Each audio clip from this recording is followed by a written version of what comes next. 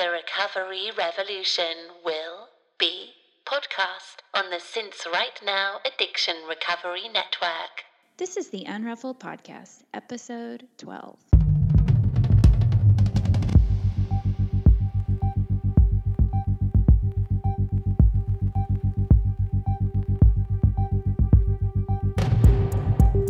This is a podcast about recovery through creativity. We live an intentional life. We thrive. I am Sondra Primo. And I'm Tammi Solace. And we are the Unruffled.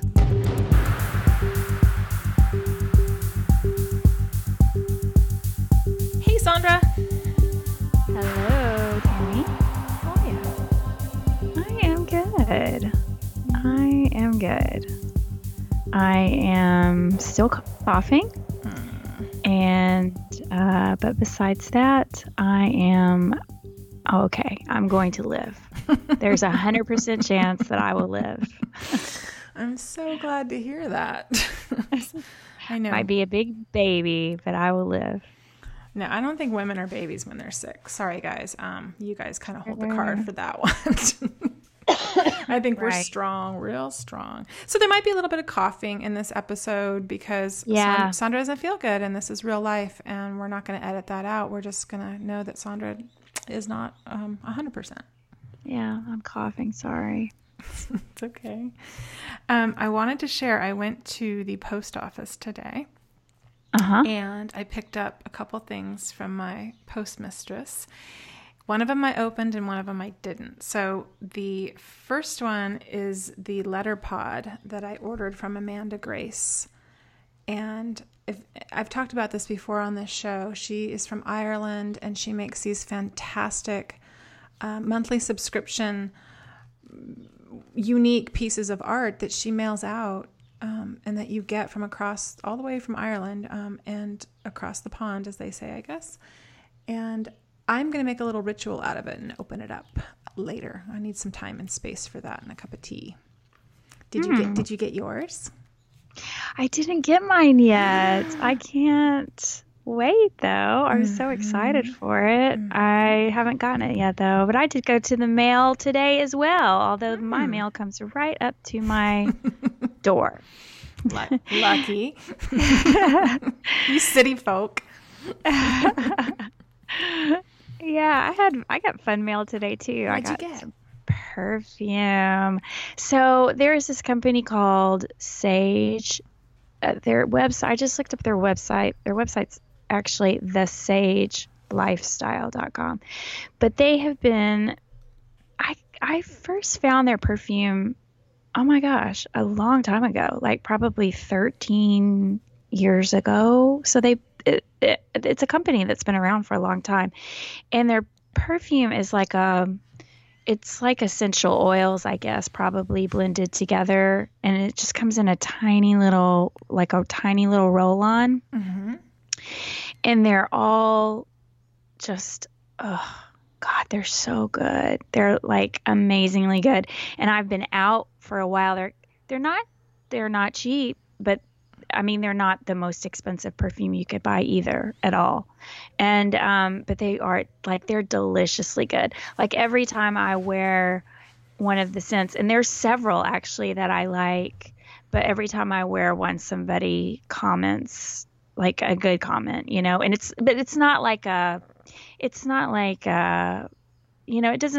doesn't, you don't smell like you just stepped out of Macy's or whatever either, like you walked through the perfume department at Macy's. It's not like that because it's essential oil. So it's kind of that, that yummy, earthy smell. Although some are floral and some are more like musky or more amber, kind of the earthier scents. What's the brand name again? Sage, S-A-G-E. Now I'm going to have to look that up, How did you find them? How did you stumble upon them? When I lived in a small town outside of Austin I lived there for about 6 years.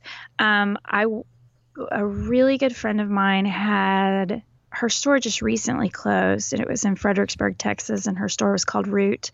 And my friend had the store And she had the best style. It was a women's clothing store mostly, but she had some accessory type things and shoes, and even she even carried some home things as well, things for your home as well.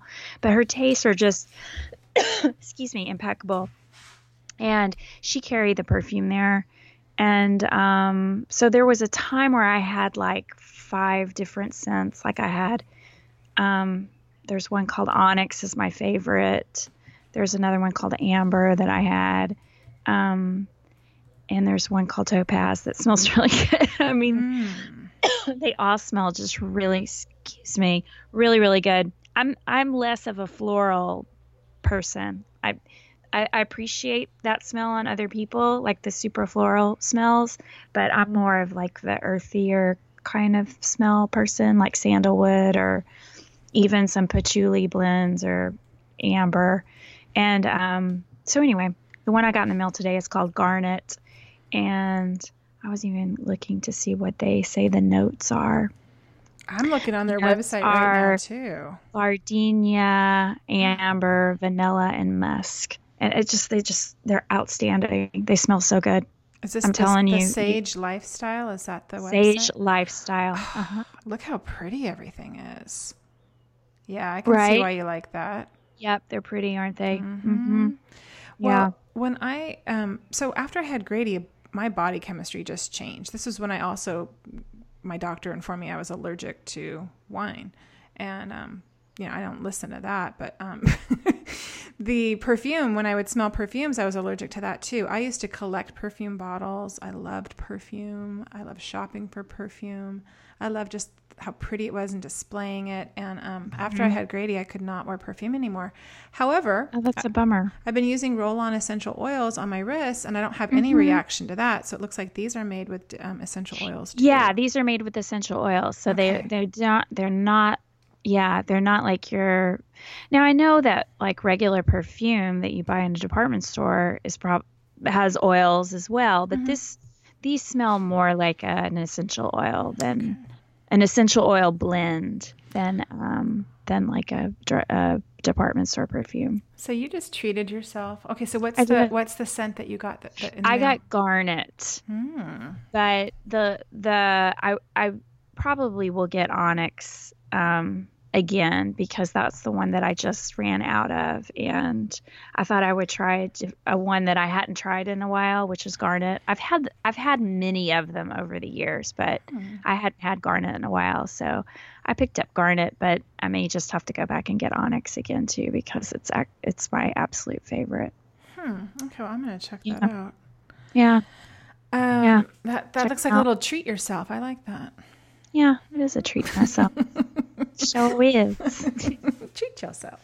So over the weekend, I went with our friend Natalie to the Grace Cathedral in San Francisco, which I'd been about a month ago, to see Danielle LaPorte do her White Hot Truth book tour. And so I didn't know anything about Danielle LaPorte other than she does some truth bomb cards that I look at and I see people post things from. I've seen planners that she makes, which I love me a planner. So I've seen those, but I've not read anything of hers. I tried listening to her once. She did like some little videos on Facebook, I think. And I think you've talked about it, your dance card being full of teachers. It was just one of those things, like my dance card was full of teachers and I couldn't hear another one right now. But this summer I've kind of vowed that I was going to dip into some teachers and books and people that I've been resisting. And so she's kind of one of those that I'd been resisting. So I signed up and went, and it was really great. Really great. She talked about she wasn't anti-guru, but she was kind of talking like, you can only have so many teachers, basically, and who your true teachers are, and what a true teacher is, and her definition, of course. And she had a great play mix going on in the church of Michael Jackson and Stevie Wonder, and she cussed a little bit. So that made me kind of like her all the more, and her great Canadian accent and her beautiful skin. So it was all lovely and great. And I'm glad that I opened up my mind and gave it a try, because it was good. I haven't read the book yet. It's just sitting here next to me, but I will. Yeah. We've kind of talked about that. We've touched on that before too. My dance card can get full. Yeah. It's when I first got sober, I couldn't fill up the dance card fast enough, like I was just like, oh my God, there's another, I'm learning that I was learning so much. I was just a sponge. But then, I kind of had to cap it off. It's like, oh, okay. Now I feel good with just a few at a time, know? Yeah, it was like all these different things that we're trying. She sounds like she's tried them all, Right.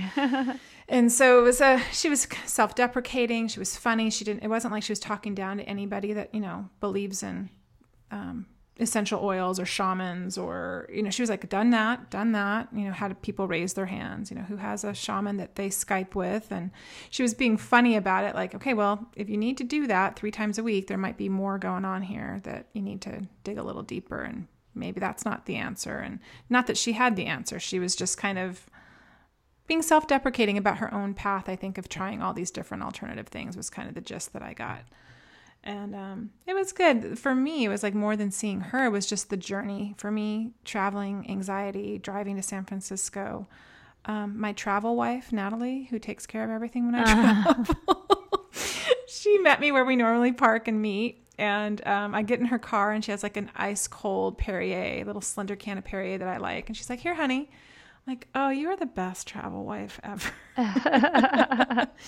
And we, parking structures freak me out. We found the right parking structure, and just doing those things with another person over and over kind of sounds silly. Probably people think I'm ridiculous, but I just can't do some of those things. Not that I can't. I choose not to do some of those things because they stress me out. And doing it with another person is always really great. So she was awesome for that. Yeah. I love it. Yeah.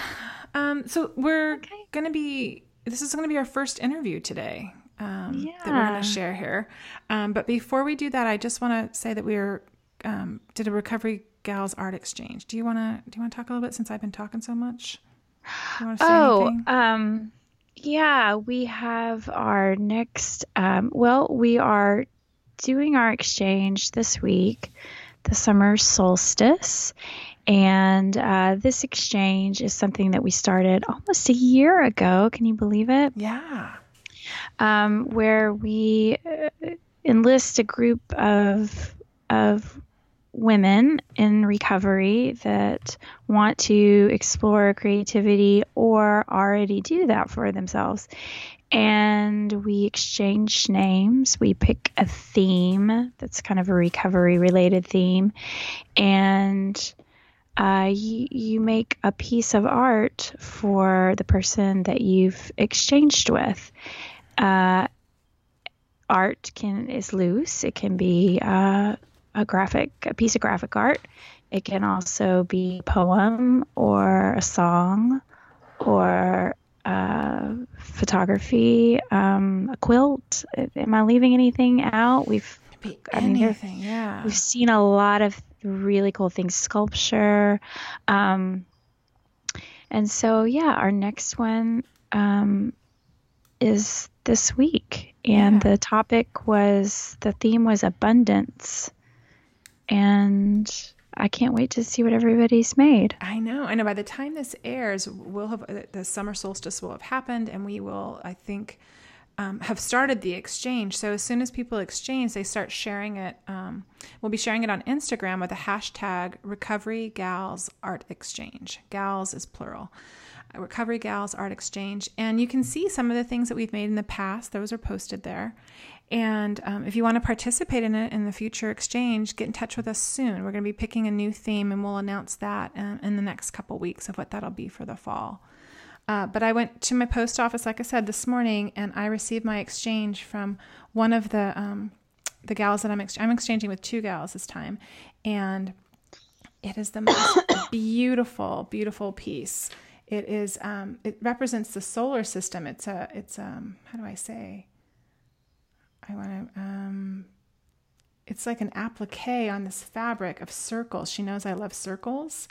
Mm-hmm. And it's the solar system with all these beautiful different patches of fabric and sequins and beads.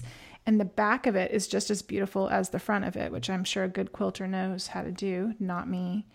And it's great. And so the project that I made that I can share is that I made it, I interpreted the theme abundance through photographs. And I started looking back from when I was not yet sober. Mm-hmm. And the lens that I started taking photos with, it was interesting to look back and see what I focused on. Mm-hmm. I was trying to find beauty. I was trying to find abundance because I felt so kind of spiritually bankrupt at the time and kind of empty.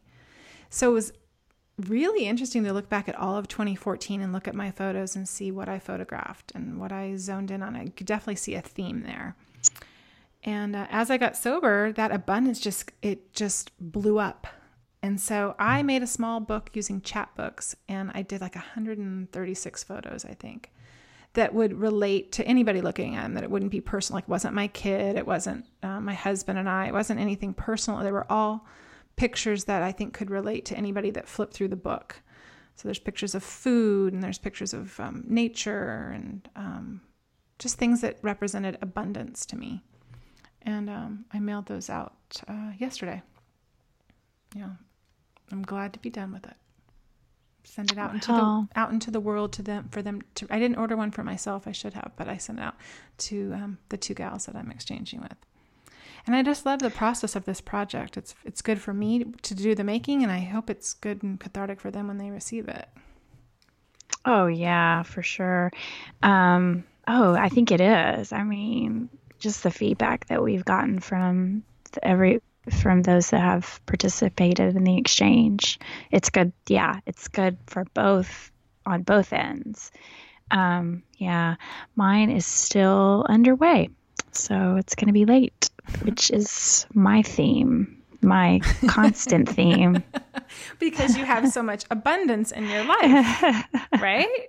That's kind of, yeah. So I wrote a blog post about it. So I guess by the time this is up, my blog post will be up. People can go check it out. I tell you about my project and how I made it and a little bit more details and photos so you can kind of see what I'm talking about. And there'll be some links. As people start doing their projects, I'll add links to the bottom of my blog post. So if anybody wants to check that out, you can look at it on my new website, newly designed website, tammysolace.com. Cool. Yeah. All right. Okay, well, we have an interview to get to. That's right. Do you want to tell our listeners about her? Oh, yeah. Do you want me to do that? I'm happy. So we have Carly Benson coming up. And Carly is the founder and creator of Miracles Are Brewing, which is her website and blog. She's a fully recovered addict turned faithful believer in miracles and God, writer, and habit-busting life change activist, aspiring to motivate others to live alcohol-free. She's also a sobriety master coach. She's a yoga instructor. And she's recently curating and has launched an event called Om Vibes Only, which is a conscious alcohol-free gathering integrating yoga, deep house music, and mindfulness. She also is a co-creator of Bloom, which is a subscription-based recovery club offering classes and a private online community. Busy, beautiful girl. Yeah, she's wonderful. I'm super excited for our listeners to hear about all of these things that she's working on and how she's transformed her life through sobriety. Yeah, it's very cool. Very inspiring interview, and I'm so grateful that she took the time to do that with us. So I hope everyone enjoys. Okay. Here she is. Let's get to it. Hi, guys. Hey, how's it going? Hey, Sondra. Good. Hi. We have Carly Benson on today. I'm so excited. Thanks for having me. We are so excited to talk to you. We are just going to jump right in. I know you're on a little bit of a time limit, and so we're just going to get started. Will you tell us what your path to recovery was? You don't have to give every detail, but just maybe like what it was like, and maybe tell our listeners how long you've been sober, or what led you to that decision. Oh yeah, for sure. I can do that. It's a long story, but I'll give you the short version. They always are, right? Right. So in August of this year, I'll have 9 years of sobriety. Wow, that's awesome. Yeah, August 17th, 2008 is my sober date. And I've been sober from alcohol and cocaine addiction. I started partying at a really young age. And so I think it just developed into, like, my curiosity developed into some really bad habits. And I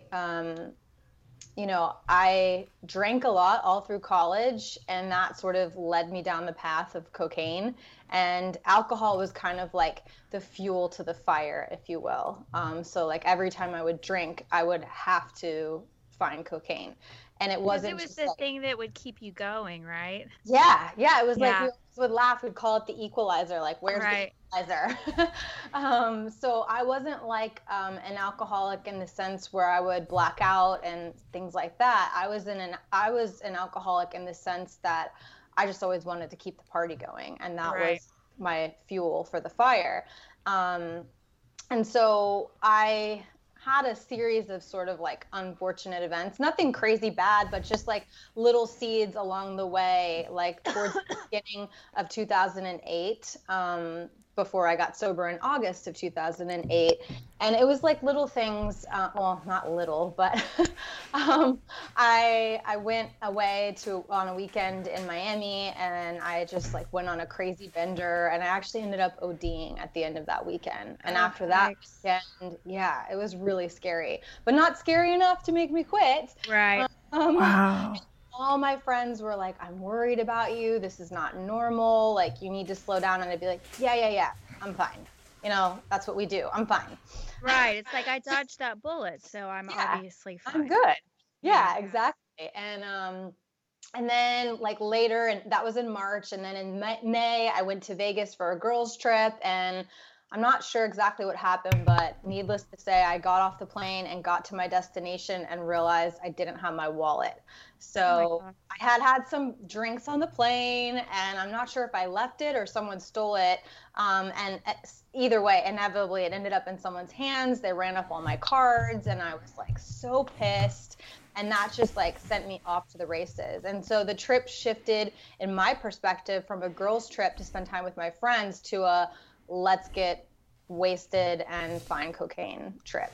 And I ditched them and like went to after hours. And after that trip, all my girlfriends were like, you're so selfish. You don't care about anybody but yourself and your drugs. And I was like, yeah, I'm fine.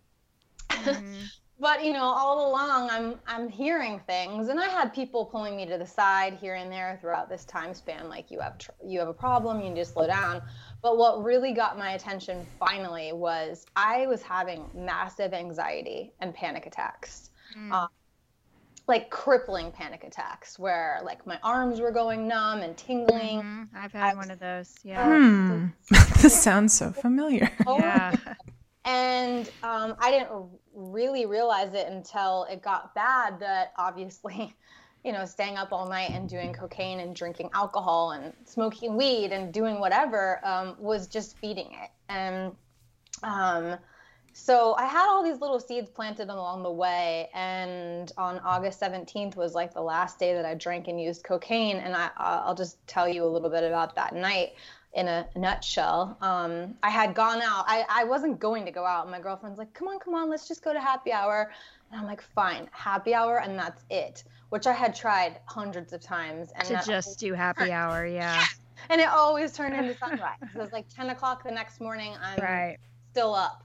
And that's exactly what happened. I had a couple drinks. I was off to the races. I found some cocaine. I found someone to do it with. And then all of a sudden it was like, again, 9:00 in the morning, like Groundhog Day, it felt like. And I was running out of drugs, and I had already drank a ton. And I just remember, like, I was smoking a cigarette on a balcony, and I just was like, what are you doing? Like, you did it again. What's wrong with you? Like, why can't you just be normal? And I don't even remember the guy that I stayed up with all night that night. And I just remember, like, thinking, okay, you don't have anywhere to sleep. You couldn't sleep if you tried. You shouldn't drive home. Like, this whole story in my head that was like just this broken record. And I drove home anyways, and I shouldn't have. And I just felt like, I just felt horrible. And I actually started to experience delirium tremens that day, which I didn't know at the time that's what was happening. But I was like hallucinating. I was shaking. I just was having, my world was just getting rocked. And I called a friend, and I was like, I don't know what to do. He was 2 months sober. I'm like, how did you do it? I'm crying. And this was the first time I finally admitted that I had a problem. Right. He calmed me down, and I got off the phone with him, and then it hit me like, oh shit, everything has to change now. Like, now that you see this. And then I started crying. I started freaking out, and I was not a spiritual person. I wasn't religious. I didn't go to church. Not that I didn't believe in something, but I just didn't really know what I believed in, and I didn't have time for that. I was partying. I was like classic party girl. And something came over me that day, and I literally just dropped to my knees, and I started praying. And I was like, I don't even know if I'm doing this right, but I need your help. Like, I need help. Like, I can't live this way anymore. I'm exhausted, and I need a miracle. And if you're real, you got to help me. And I never drank or did cocaine from that day forward. Wow. That was it. That's amazing. I love a good surrender, just on the floor story. Yeah. It was one of those like bathroom floor moments. I wasn't in my bathroom, but it was one of those. And how old were you, Carly? Remind me at that time. Let's see. I was 27 at the time. Wow. And I had been going strong, like this party, like lifestyle for, since I was a senior in college. So a while, like 7 years. Yeah. It's funny. 27 is when I really started to drink. So that was 20 years ago. So I'm real happy that you stopped at 27, because you're going to be so no kidding. You obviously know how good it is. So I don't have to tell you that, but yeah. And that's why I started out saying I started drinking and partying at a really young age. I probably had my first interaction with alcohol when I was like 14. Yeah. Nothing crazy. It was like we passed a bottle of Goldschlager around that we stole from somebody's like parents' alcohol cabinet. But, so. Goldschlager. I haven't thought about Goldschlager in a while. Because I like the gold sparkly things. I do. But that, that was always in someone's house, right? That's probably what got me. I was like, oh, look, that's pretty. I want to try that. Drink that pretty shiny thing. Well, and the fact that you just knew that it was not ever going to change, like you said, Groundhog Day, that's exactly what it gets to be. It wasn't going to get any better. You weren't ever going to magically moderate that. You weren't ever going to just go to happy hour. Probably not. No, I had tried, you know what I mean? Yeah. I didn't go to too many extremes, but in my mind, I had tried a lot. And honestly, the other thing too was like, aside from the anxiety and the panic and the shame and the guilt of just doing it over and over again when I knew I didn't want to be anymore, it wasn't fun anymore. No. It was like I was just constantly chasing something, but it just never was being fulfilled. It was like this empty high. It's a lot of work to recover too, right? The next day. Yeah. And just the planning and the plotting, and then the sleeping, and then the needing to eat the gross food, and then the hot shower that was the baptism for me always. And then let's do it again, right? I'm reborn. And happy. And does anybody go to a happy hour that's just 60 minutes? I don't think so. It's always plural. It's always hours. Possible. If you can do that, like, kudos to you, but it's got to be really rare. Yeah, that's like my husband. He can go to a happy hour, and really? be done. Yeah. Gosh. I don't get it. I'll never get that, but well, thank you. Thank you for sharing. That's I know to ask you to put everything all into just a few minutes, I know is hard, but just to give our listeners a frame of reference too, because everyone's recovering from a different place. And so I was going to ask you, because this is a blog about, recovery and creativity and kind of the marrying of the two. So we want to know what it was like, and you just shared with us what it was like. But I wanted to ask, kind of a little bit about your creativity, because I know you are doing so many awesome creative things that I hope we can touch on in this hour that we have together. But were you a creative kid? Did it start off? Did you have outlets for yourself, when you were growing up, that you knew how to channel your energy? I was trying to think about that. I never really considered myself a creative person, to be honest with you, but there was little things along the way. Like I loved to dance, and I did dance when I was younger. And yeah, I was going to ask that. Yeah, so dancing was kind of like my form of creativity. And it's funny because I write now, and that became a creative outlet for me to sort of like channel my sobriety and my recovery and what I was learning. But what I didn't realize is that growing up, I was always writing. Like my dad always thought that I should be a writer. And like, I always laugh because if you're one of my ex-boyfriends, you got like epic letters from me. I like it. I'm a letter writer too, Carly. I like that. Like, I would just sit and type, and I just kind of always had like this thing for words, but I wasn't like a big reader. I wasn't a big like arts and crafter. So like my creativity wasn't, I guess, in like, normal outlets that you would think of when you think of creativity. It was more, writing and dancing, I would say. I always loved music. Yeah. You love dance, and now you incorporate, and we'll get to this later, but you incorporate dance in what you do currently.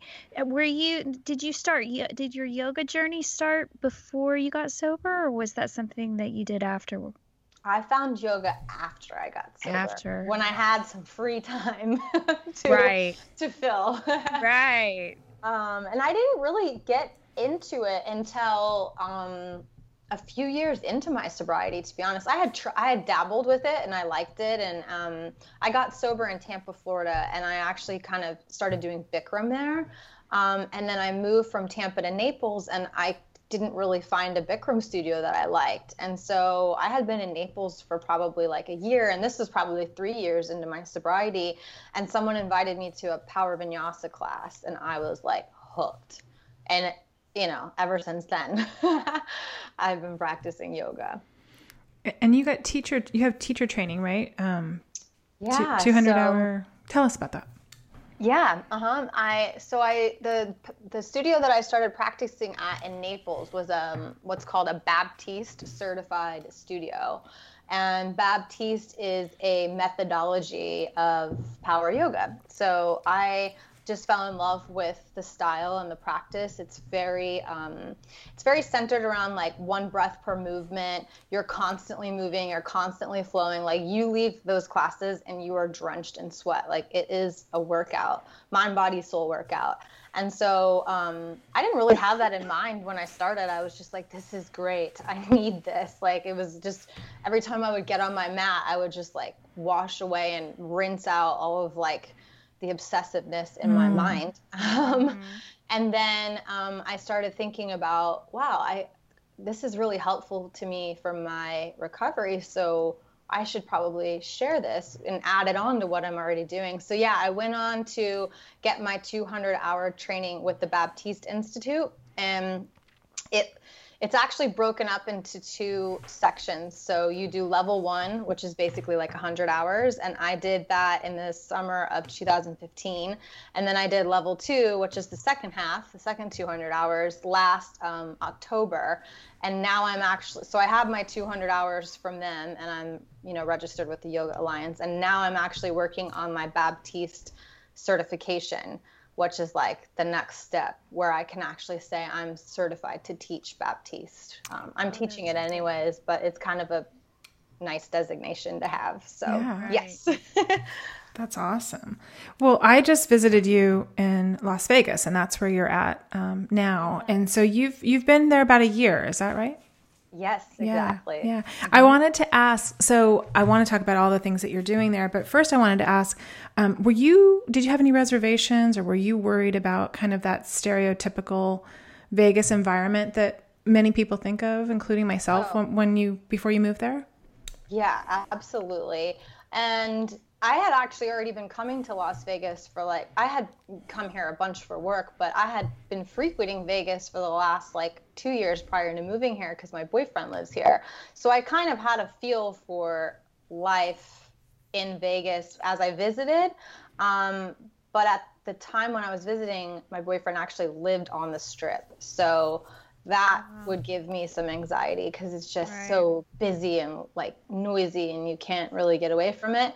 And then when I moved here, we ended up off the Strip. So I 100% had reservations, especially because it's such a party city, and here I am, a sober chick talking about spirituality and doing yoga, and I'm like, well, am I gonna fit in here? What am I gonna do here? And so coming here, I was a little anxious about it. And also, I'm an only child. I'm really close with both my parents. I had just moved all the way across the country from Florida to Vegas, which is a huge move. And I'm out of the nest. And so I didn't really know anybody here either, which was a big, thing that I had. And I'm like, is anybody going to want to hang out with me if I don't want to go pop bottles at the club? Right. Which obviously was not something I wanted to do. And actually, I was pleasantly surprised. I got here and started taking yoga classes. I met a really cool girlfriend of mine who's actually become one of my best friends, and she invited me to a yoga experience called Silent Savasana. And it's really cool. You go and you do yoga and you put these headphones on, and there's music, and the instructor is awesome. He's I always tell people he's like DMX meets Russell Simmons as a yoga teacher. So you just painted a picture.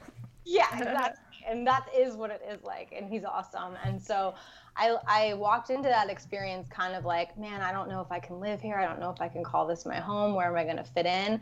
And that experience was whoa, this exists. And it was all health conscious people doing yoga. It was music. It was saying all my inspirational favorite quotes. And I'm wow, I can do this in Vegas. This is cool.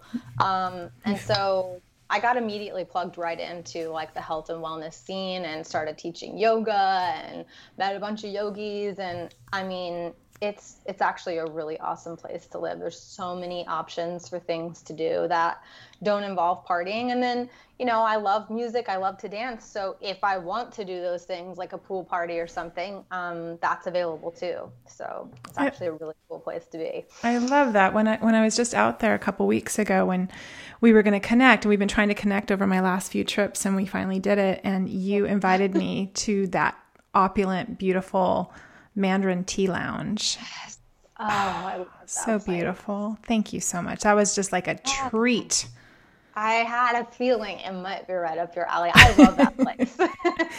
It worked out so perfect. Remember, we didn't have a reservation. The people they didn't show this foretop, and so we just swooped right in on their little lounge area and the little couch and a beautiful view. Yeah, it was meant to be. And that showed me, because I think about all the things about Sin City, and you think about what happens in Vegas stays in Vegas. And it just really, since I've become sober, my best friend moved out there with her family a couple years ago, and I've been hesitant to go as a sober person. Sure. And I've only gone to be with her. She got married in Vegas 18 years ago. That was the last time I'd been there until recently. So I kind of had all this stereotypical stigma stuff attached to Vegas. And it was all about my time there, my blackout times there, the times that I would have that were just, you're so parched. I'm so parched. That's all I think about is the desert. I felt like the desert when I was there because I would just drink and be so dehydrated. I put coconut oil everywhere, hair. So it was just wonderful to go with you and go, you can anywhere, not just Las Vegas, but we can do this anywhere. You can choose. Well, in Vegas too, it's like everything's bigger and louder and brighter in Vegas. So it only makes sense that there's a scene, there's a health conscious scene that's also bigger and brighter and, it just makes sense. It does. I was really pleasantly surprised, and it was interesting because I was coming from Naples, which is this like beautiful beach town, but there's not as much to do. And then I got to Vegas, and I'm like, I have to sometimes like pick and choose what I want to do. Reel it in a little bit, yeah. Exactly. Like sometimes I have too many things. Like that's why my schedule is tight today, because I get invited to so many different things, and it's all great stuff. And it is what you make of it. And I think sometimes we forget that sometimes in like the places that we think are the darkest is where our light is needed the most. For sure. I like that, Carly. Sure. Yeah. I have a question, segue into this. So I wanted to ask you the things that you're doing out there. I know that the day that I was out there, you're going for kind of a big deal interview. Do you want to share about that? Sure. Because I was excited for you. It just sounded really cool. Excited. It's amazing how many things are kind of coming together here now that I sort of got clear on like my vision and things I want to create and do, and all this creativity that kind of was born out of my sobriety, which I'm sure we'll dive into a bit more. Yeah. But so with Silent Savasana, I just started going all the time. It was like this really cool movement that I just wanted to be a part of, and I loved doing the yoga with the headphones, and I just loved everything about it. And so eventually, like when you were visiting, Tammi, that girlfriend of mine that I had met that invited me to the first one, she actually started working with Silent Savasana, and they have partnered with the Link Hotel, and they teach yoga in the High Roller, which if you've ever seen the skyline of Vegas is that big like Ferris wheel looking thing, even though they tell us it's not a Ferris wheel, it's an observation wheel, and it's actually the highest observation wheel in the world. And so it is like the most amazing views of Las Vegas. You can see every direction of the whole entire city and valley. And so Silent Savasana partnered with them, and they actually teach yoga in those pods. That's crazy. Yeah, it's really cool. And they invited me to become a teacher for them. So I was going for an interview and kind of like a tryout with Caesars Entertainment, which is what owns the Link, and I got it. And so that is so congratulations. How many people fit in that pod? So for yoga, we usually do up to 6 mats, but obviously they have their party side to it too, and that thing can actually fit 40 people standing, so it's pretty decent size. Wow. Can you imagine doing yoga in there and the view and the kind of the being suspended? That would feel really cool. It is. And some people are like worried. I was worried about how my balance would be, but in yoga, they always tell you to find your drishti, which a drishti is a focus, like a focal point of something that's not moving. And even though you're moving, your drishti can literally be anything. It could be Red Rock Mountain. It could be Caesar's Palace. It could be a pool. It could be a letter on one of the signs, and so I found that my balance was actually better up there than me standing and looking in a mirror. That's interesting. That's cool.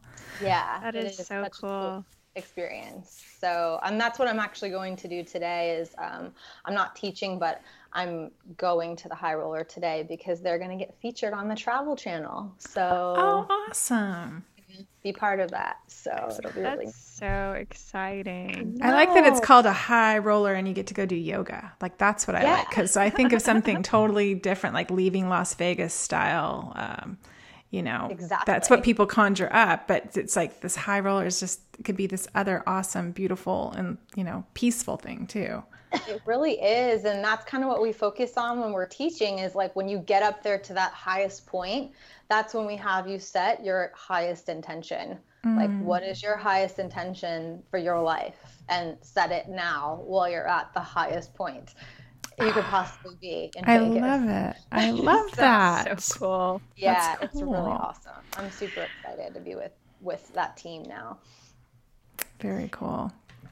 Yeah, go ahead, Sondra. Yeah, go. Well, I was just gonna say, so you write a blog. You have a blog called Miracles Are Brewing, and how long have you had your blog?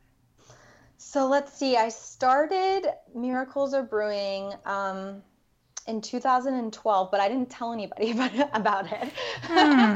Of course, secret blog. Yeah, we know of these. Exactly. Because it's nerve-wracking to put yourself out there. And I had taken this writing class, and I was kind of enjoying writing, and I was writing about what I knew, which was my sobriety. And like, I shared it with a couple people, just some of the, Word docs that I had. And they're like, oh, this is really good. You could probably help some people with this. So yeah, I knew about internet marketing and blogs and websites and all that stuff just from what I had been doing in my career. So yeah, I started the blog in like late 2012. I didn't tell anybody about it. And then I finally went public, quote unquote, meaning I shared it on my Facebook page in April of 2013. And that's kind of when it started to just grow arms and legs. And it's been quite the journey. How did that feel when you posted that the first time? Was it were you nervous? And I was like sweating and pacing around the house. Seriously. Yeah.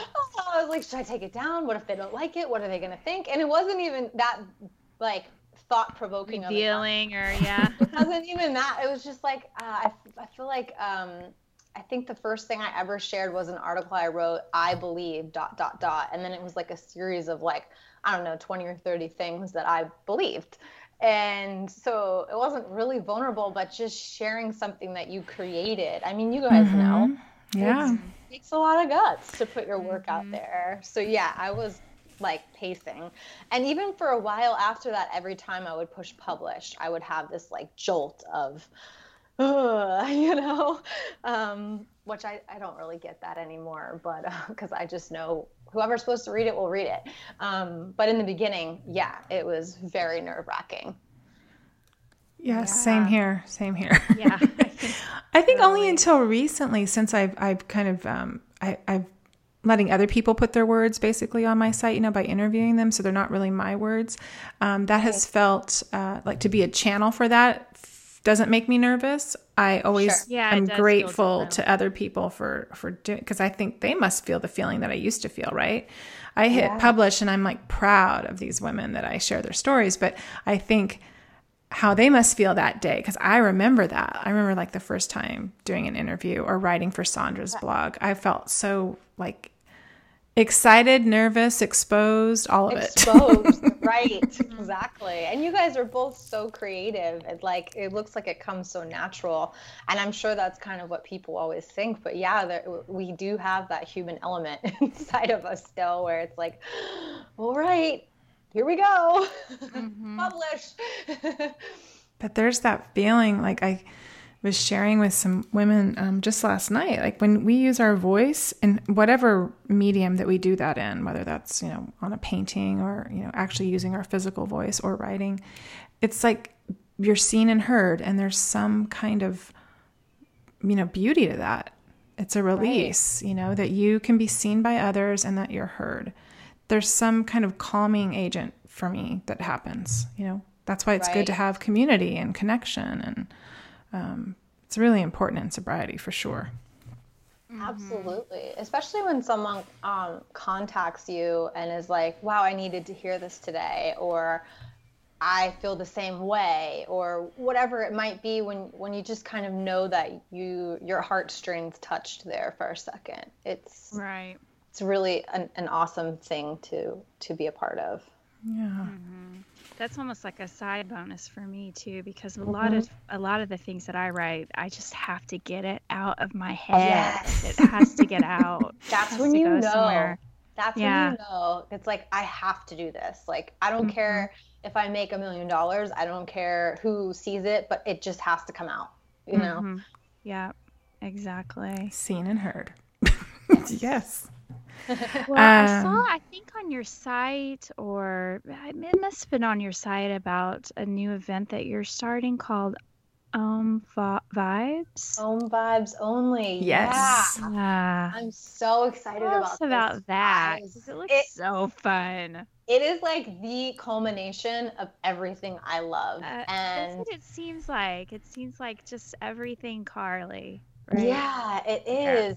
And I'll tell you kind of how I've always had this idea eventually of like doing events. I wasn't sure if it would be workshops or retreats or like sober events or what, but I've always kind of had that tucked away in the back of my mind. And not that long ago, like this year, right before I kind of like kicked this off and was like, all right, I'm just gonna go for it. I went to do a float. Have you ever heard of that? Like where you do a deprivation chamber and you float? Mm-hmm. Oh yeah. Okay. Yeah. Have you ever tried it? I haven't tried No. it yet. There's You guys one have to try right it. a mile from my house too, and I haven't tried it yet, but I'm dying You to. should. It's so good. So it's like this pod, and it's filled with water, and then it also has Epsom salt in it, like pounds and pounds of it. I don't even know how many. So when you get in there, it's very buoyant and you're floating, and you're in there for like an hour. You can go longer if you want, but typically it's an hour. And so anyways, I had gone and I was floating, and I got into this meditation, and I kind of was asking myself, like, what is it that makes you feel the most joy and like makes you feel the most alive? And yoga came to the top of the list. Music came to the top of the list. Speaking and sharing my truth came to the top of the list. Dancing came to the top of the list. And I'm like, all right, I need to do more of that. Like I was just hungry to do more of the things that made me feel alive. And I started thinking about it, and I was like, I kind of think I want to start doing some sort of like deep house yoga event, like a conscious happy hour style thing.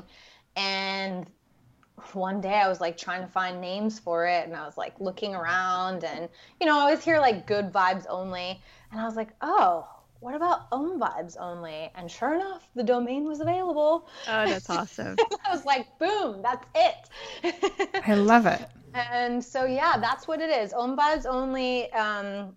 It's basically a thing that I'm doing where we create conscious gatherings, and it integrates yoga, sound, which comes in the form of deep house music, because that's like my love, and just mindfulness. And really, they're events that are curated to cultivate really intentional living, high vibes, and next level connection, because they're alcohol-free events. Usually there's no alcohol. Yeah, no alcohol, and they usually incorporate juices, yoga, deep house, and it really helps people to realize that you actually can get high on your own supply and leave that event feeling so full, because like we'll do an hour of deep house yoga, and I kind of take them through some inquiries inside of the yoga session, and then we do an hour of like conscious happy hour where I tell them, please don't talk about surface level things. Like talk about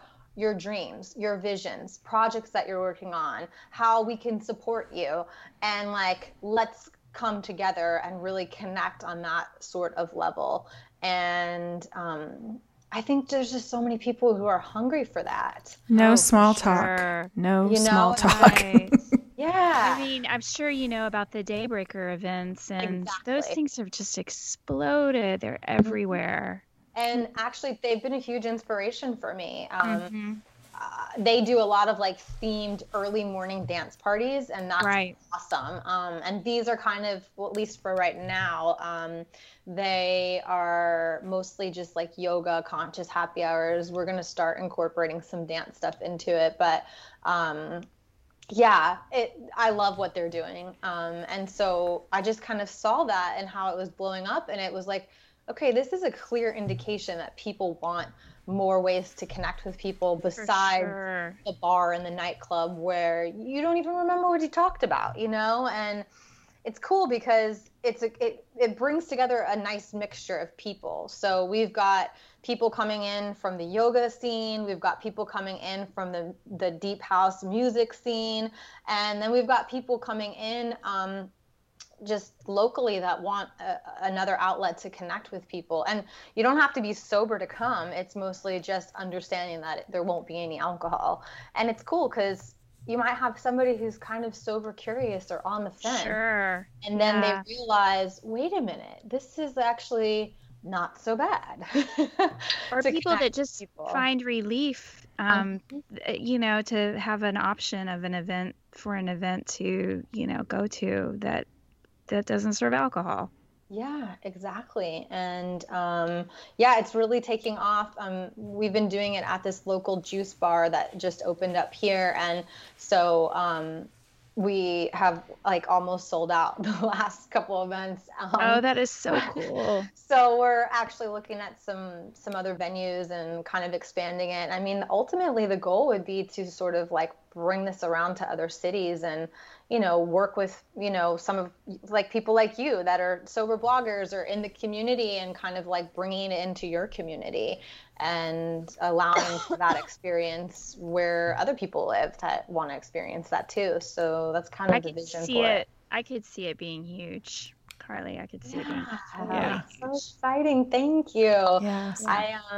You know what it is? It's just, it makes me feel alive. It brings me joy. I love working on that project and those events and teaching the yoga and sort of like working with the local DJs, which we're starting to bring in now to sort of help take people on the journey of yoga with Deep House.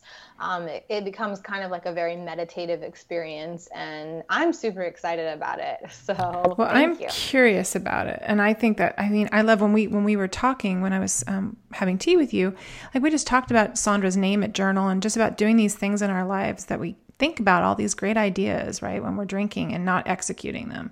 And now that we're sober, we get to actually execute them. It is the coolest thing. And there's always a tiny bit of fear, I know, with new things, right? But that fear doesn't seem to stop us. Or, if we can name it, like Sondra said, you put a name to it and then you just thought about it in that float tank and we're like, I identified these 4 things.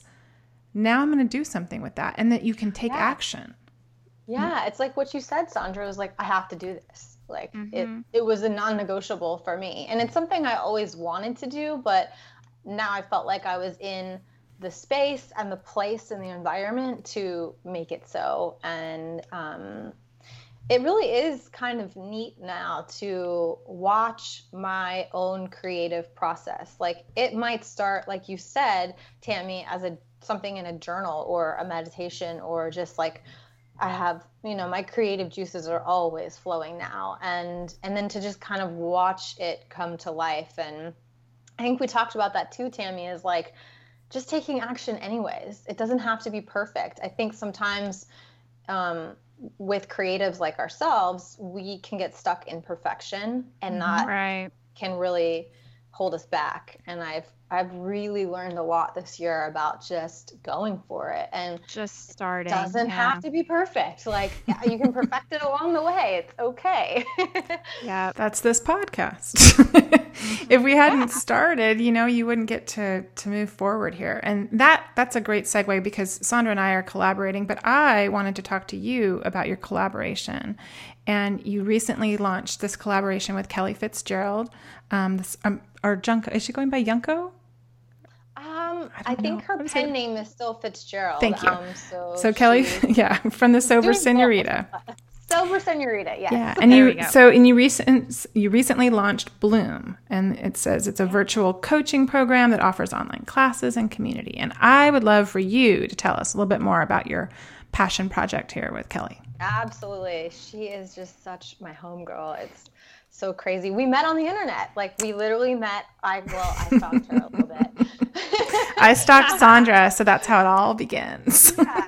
And she moved like 20 minutes north of me when I was living in Florida, and I saw her post a picture, and I had already seen her blog that went totally viral about her 1 year without drinking, and I hit her up and we had sushi, and it was like we had already like known each other. Like we just knew immediately, probably so much like what happened for you and Sondra, is we were going to work together at some point. And talk about a creative process for the Bloom Club.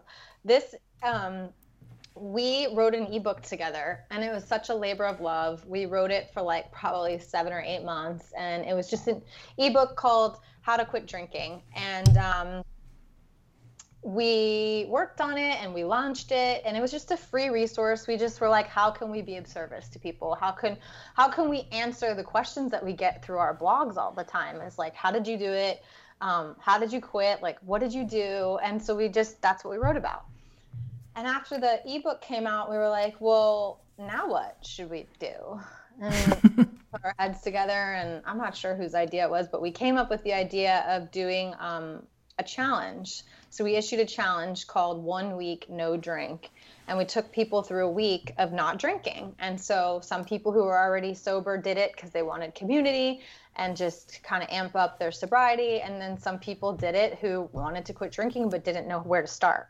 Right. And got a huge response from that. And at the end of the challenge, we're like, man, it kind of feels like a disservice now to leave these people hanging. What should we do?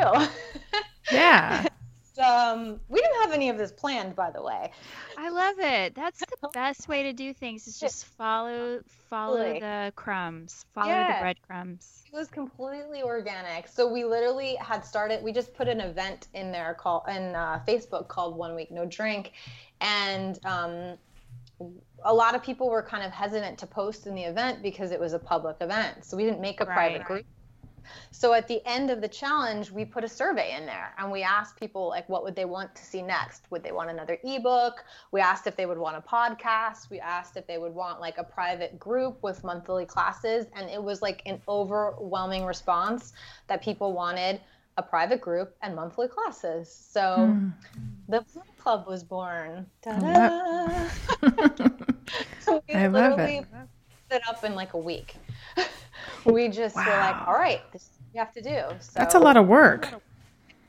But I'm kind of an internet nerd, so it worked out.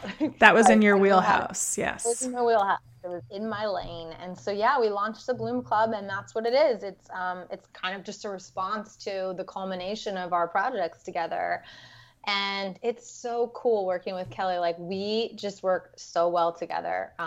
It's really amazing. And we've had a great response for the Bloom Club, and we're perfecting it as we go. Like, we're like, all right, let's do this. We didn't really even have a plan or microphones or what are we going to use to record it? How are we going to do this? And we just figured it out as we went, which I'm sure you guys know what I'm talking about. And it was great. And so, yeah, we do bi-monthly classes. We have a private, like, secret group where people can share and talk about what's coming up for them. We give homework assignments. Obviously we provide sort of like virtual coaching, if you will. And then we actually are starting a book club that's just going to be included in it for July, where we'll read a book together. And we're doing This Naked Mind for the first book, which... Oh, by Annie Grace. A good read. Yeah, Annie Grace. Mm-hmm. Now, is it men and women in your club, or is it gender specific, or? It's open to anybody. Awesome. And we actually have people in there who are sober. We have people who want to get sober. So it's a really neat mixture. And it's cool because everybody is sort of a stand for each other. Everyone's supportive. Someone might post something that they're struggling with, and we all kind of chime in, and it's really nice. Do you find that that a lot of your clientele, or the people, those in your signing up for Bloom, are around your age? Are they like, would I consider younger? Mixture. It is a mixture. Yeah, we have. Because what I love most about you and Callie is that you guys are young, and I just wish younger than that us. I would have found. Yeah, you're younger than us, and I just wish that I would have found someone on the internet. There was no internet though when I was in my 20s, but right. If I would have found someone that I could have looked up to, like you ladies, and just thought, God, they really have something I want. And I just think it's such important work you guys are doing for a younger demographic. Yeah, thank you. And I guess we probably have a good amount of people that are like probably around our age, but we also have some people who are a little bit older too. So it's a pretty decent mix. And you're right. It is so awesome that we have these tools now with the internet and social media, because when I first got sober, I mean, we had social media, but there wasn't any of this rise of a sober culture like we're experiencing right now. And it's so awesome to be part of. And so, yeah, it's kind of it was on our hearts. It was like our passion project of writing turned into being of service and really trying to create something that would help people. And so all the classes and everything in the Bloom Club, they're all recovery focused. So like we just did a class last night and we were talking about finding your why, like why it's important to find your why to quit drinking, and then how that why can evolve over time like it has for both of us. And so we talk about stuff like that, and just it's really awesome to be able to pour into people. I love it. Well, thanks for doing that work. That's important work. Yeah, we will link up all of that information in the show notes as well. Yeah. So, well, we know we have to let you go soon, so why don't we jump into our the segment of our show where we do our Unruffled Toolbox, where we share 3 things in our life that either can be creative related or sobriety related, or the 3 things in your kind of your go-tos that you pull out when you need to feel calm or put yourself in a little different state of mind. I love this Unruffled Toolbox. What a great name, and just the fact that Unruffled means calm. I love it, you know, because especially someone from someone like me, and I think probably a lot of your listeners who struggled with anxiety, finding calmness is so important. And that's why we always talk about self-care and recovery. Like, it's not about being selfish. It's really about taking care of yourself and being able to find that calmness and get unruffled. So, obviously, I think it's pretty clear. My number one go-to is yoga. I'd love to tell you that I have like a private practice at home, but I don't. I'm so busy with teaching and events and things like that I really want to work on my private practice. But I'll tell you what, when I get to a class and I get on my mat and I just leave everything there, it is so calming for me, especially at the end when you get to Savasana and you're laying there. And I take, heated classes, so I'm all sweaty and it's a challenge and I have to get out of my head and out of my way in the class. And it is just the best calming feeling at the end of a really steamy class where I can just sort of melt away. And I think that's the most beautiful thing that I tell people about yoga, is that it doesn't matter if you're flexible or if you're good at it or if you're awkward or you think everyone's looking at you, which they're not, by the way. Right. Unless you're really good, then maybe they're watching you because they want to see what's possible. But no matter where you're at, like, the whole thing about yoga is that you come and you get on your mat and you have to focus on your breath. You have to focus on your movement. And so it eliminates you to be able to even focus on your to-do list or the things you're worried about or all that stuff that we just obsess about in our minds, especially anyone that's dealt with addiction. We have obsessive minds, and you check that at the door when you get to yoga. And it is a practice of being fully present. There's no time to worry about anything because you're moving and you're breathing, and it's like, it's your time. So that's like, obviously my number one, like, biggest go-to. I wanted to chime in, so that when I met you at She Recovers in New York at the beginning of May, and I was, anxious going into that event, and there was yoga with Taryn Strong and Elena Brower on Sunday. So good. It was so good. And I was super excited to take the class. I do yoga a half a dozen times a year, and I should do it more. I don't. That'll be my teacher, right? I need to figure out how to incorporate some things that will calm me down in my life. What I wanted to share was that going into that weekend, I was so nervous, and I got the new cute yoga pants, and I packed my yoga mat, and I got there early because Natalie wanted to be up front, so okay, we got it all situated. And you walk in, and I wanted to chat with you more the weekend. We never quite got the chance, but I watched you walk in very elegantly. You're tall, and you just walk in, and you laid down a towel, looked like a hotel towel. I didn't even have a mat. Yeah. You laid this out, and you set your stuff down, and I looked over at you, and I was like, that is a yogi. She just, thank you. Yeah.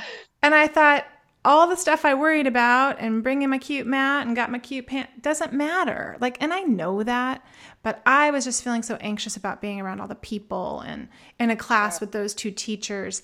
And you just showed me. And then I think I walked over and said hello. And then I went back to my mat, and I was like, she just used a hotel towel, and I didn't have to stress about the overhead bin and sneaking it through, that I was carrying too many things, and it was knocking everybody around when we're, in the airport. Okay. I need to just less is more. Carly is my teacher today. So I want you to know I learned from those two ladies, but I learned from you too, that class.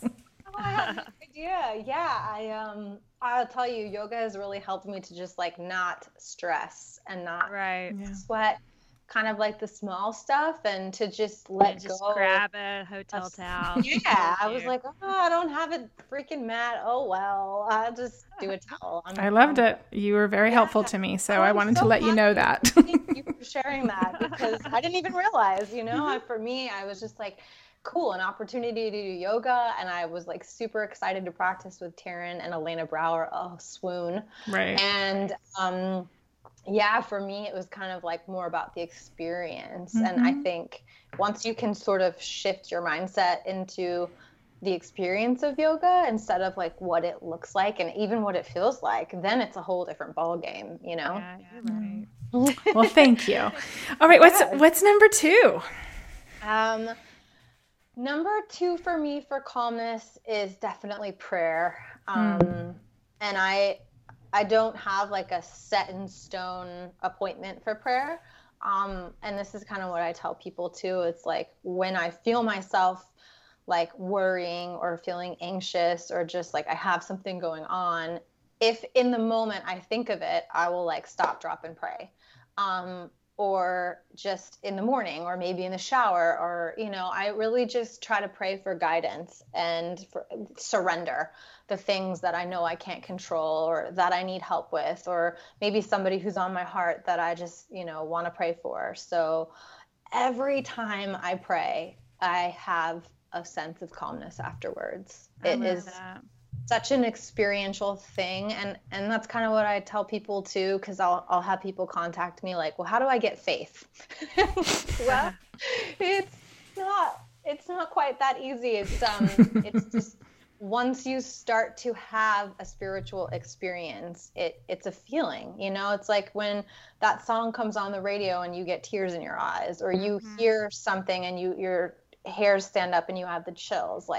That's faith. That's a spiritual experience. And I feel that way when I pray.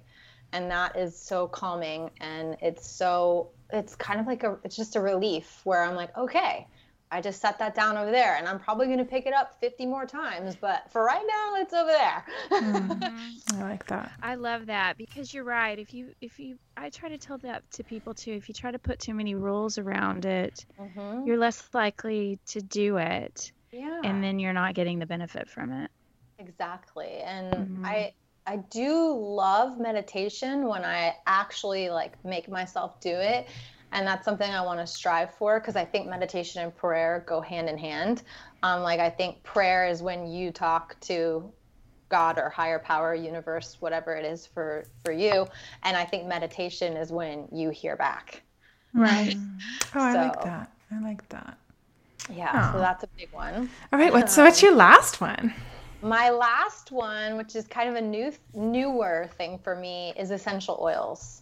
I am obsessed with them. I've spent an absurd amount of money on oils in the last year. And actually, Taryn and Elena are the ones that introduced me to them. And it's so awesome. Like when I'm needing some calmness, maybe I'll use some lavender, or maybe I'll just put something in my diffuser. Like I love bergamot is another one of my favorite ones. I've been using like geranium and frankincense on my face and peppermint in my mouth, and like when I woken up or need my breath refreshed. And there's something about them where it's just the scent and knowing how pure that they are that really can kind of transform your mood. And so those, I'm still learning about them, but definitely a really big part of my toolbox, especially right now. So. Oh, I love that.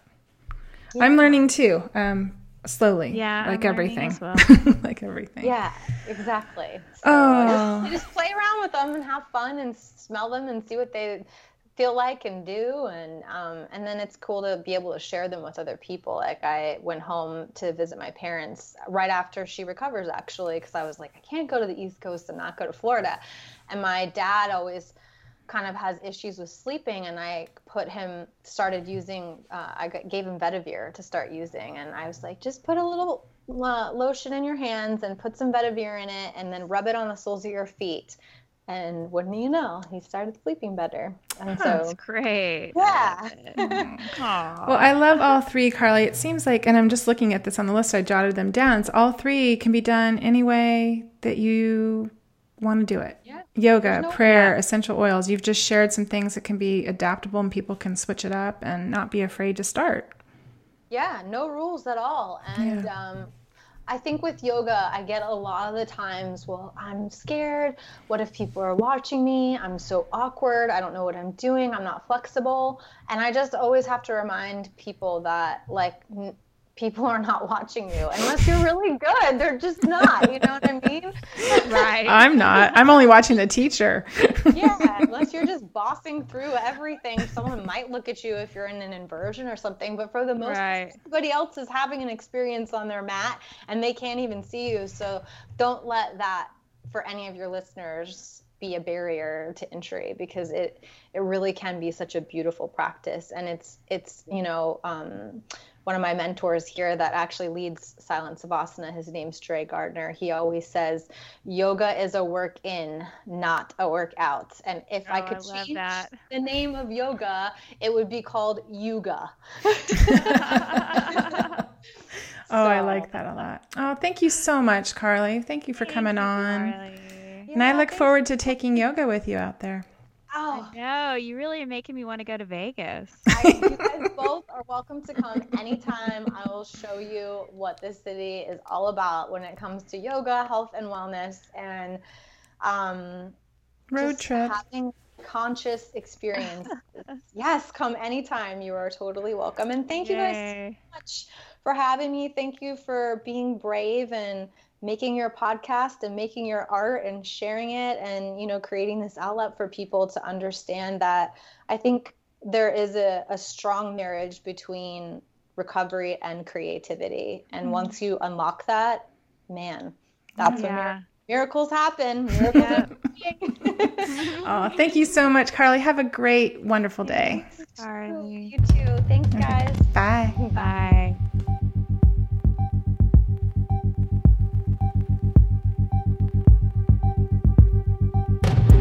The Unruffled podcast was created and produced by Sondra Primo and Tammi Solis.